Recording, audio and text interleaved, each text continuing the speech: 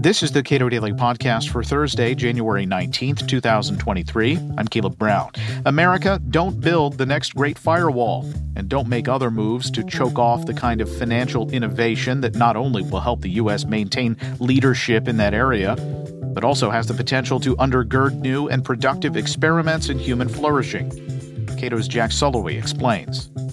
It is utterly baffling to me to hear some political leaders and some sort of self-anointed pundits sort of look at what China has done in some areas, not all areas certainly, but to use the tools of China to control X or Y and just, I don't know, I guess they just wax poetic about the ability of a massive state to be able to achieve some end that they deem valuable. And I just can't imagine emulating China when it comes to limiting people's ability to engage with one another as freely as possible.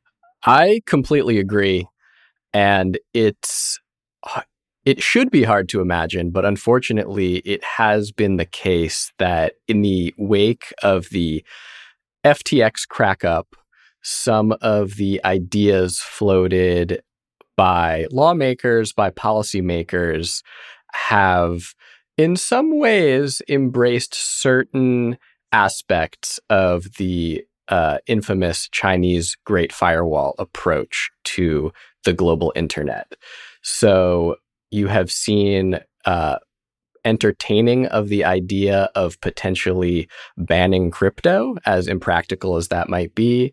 You have seen from CFTC Chairman Rostin Behnam discussing the possibility, even if impractical, of potentially having the federal government use its authority to assist foreign crypto exchanges in blocking American users by protecting their firewalls. So really, I think what this demonstrates is that instead of being a problematic technology, the role of crypto in actually countering authoritarian abuses in China is evidence of its utility in a free and democratic state like the United States. So we should not be embracing the firewall model. If anything, we should see that model as a case study for why crypto innovation is actually useful as a freedom-preserving tool around the world. What are the major concerns of U.S. policymakers about preventing the United States from being a leader in this area? So I think there's that saying in Washington, don't let a good crisis go to waste.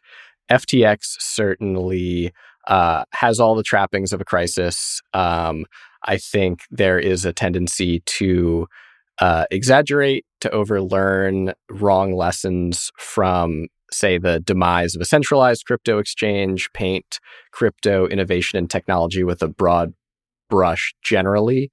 But that would really be a shame. And I think it's important here to not only look at some of the payment and financial applications of crypto technology that my colleagues and I have discussed, including on this podcast, but to take a step back and look at some of the broader utility of crypto technology as a tool for social organizing, for building institutions over a global internet.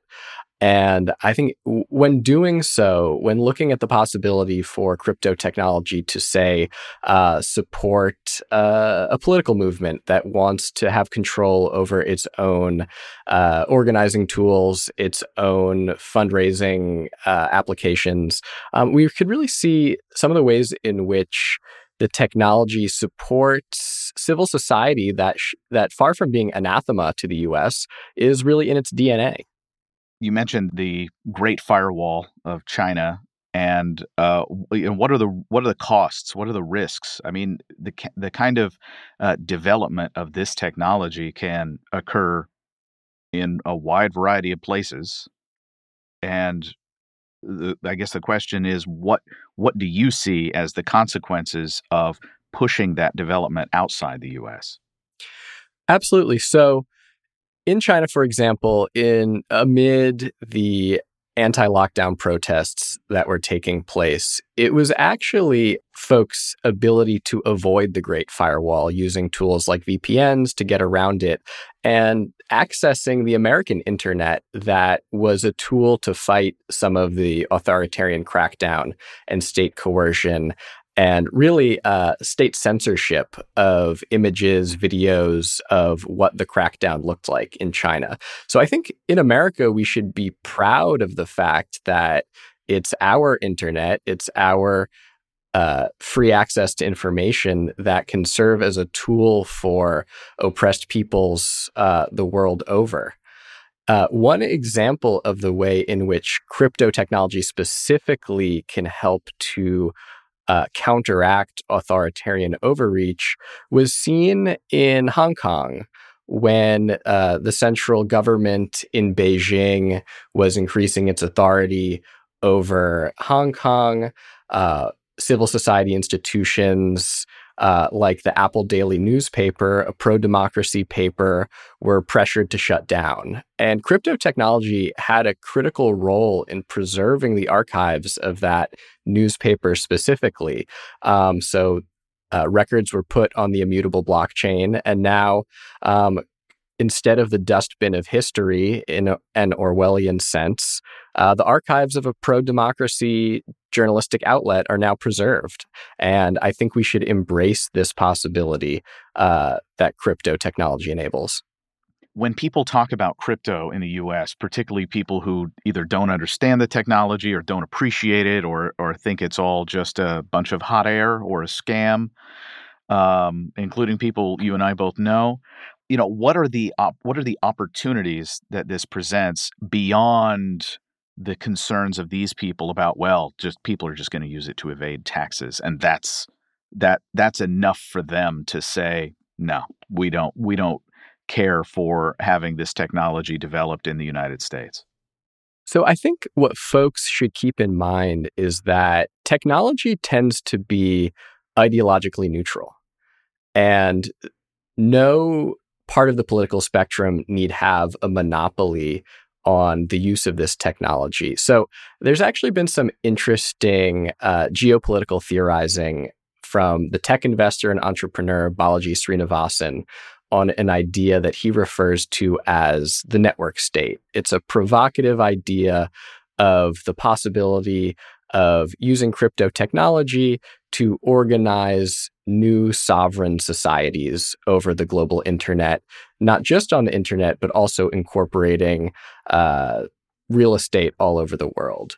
And one thing to keep in mind, though, is that on the path to what Srinivasan refers to as sovereign network states, there are intermediate phases. So there are network unions that are more like social networks based on crypto technology that have Web3 properties. There are network archipelagos that are not sovereign, but that incorporate land holdings around the world. And I think that this progression should sound familiar to students of American history. For example, the idea of a network union is really just civic organizing, but using new tools over the internet and incorporating an immutable ledger to try to keep good records and a good history for a civil society organization. There's a Tocquevillian spirit to the possibility. And as we were saying, this needn't be relegated to just one part of the ideological spectrum. So, one example that Srinivasan cites is for folks on, say, the socially conservative right. You could have Benedict option communities referencing the desire to organize around socially conservative values. You could, on the other end of the spectrum, have progressive communes like we see in Vermont straight out of the 1960s. We could also have, for folks who I think would be listening to this podcast, libertarian gulches, if they recall the Ayn Rand reference. So I think the lesson to draw here is that far from being a type of technology that serves a particular set of interests that ought to be extirpated, crypto technology really supports the idea of 1,000 flowers blooming. And it does so in a way that's consistent with the best of American history in terms of folks from different persuasions organizing civically and politically. Why is crypto uniquely suited to this task? It's a great question. So why is crypto essential to this type of civic organizing? Why not just use more traditional social networks? There are some important properties and features of decentralized networks to keep in mind. So, for example, they allow exit rights. This is critical in terms of what we think of as sort of just institutions. So instead of being part of a walled garden where if you want to leave, you might lose access to your digital valuables, over a decentralized network, you can exit a particular community and take your digital assets with you. You own them. If you control the private keys, they're yours. Another couple of very important properties are tampering and censorship resistance. So this comes up in the payments context. Folks will point to the experience of the Canadian truckers having their bank accounts frozen. Crypto technology resists that type of freezing of assets. And in addition, it helps keep a secure record. So this was useful in the case of the Apple Daily newspaper that we were talking about, avoiding the purging of democratic ideas from the historical record. And it can help with, frankly, a group's study of its own history. There's the Orwell quote, and this was one that was cited by Srinivasan, that controlling the past means controlling the future, and controlling the present means controlling the past. And so having a good historical record, a robust one like the blockchain enables, is really essential to civic organizing. Jack Sulloway is a policy analyst at the Cato Institute. Feel free to both subscribe to and rate the Cato Daily Podcast, and follow us on Twitter at Cato Podcast.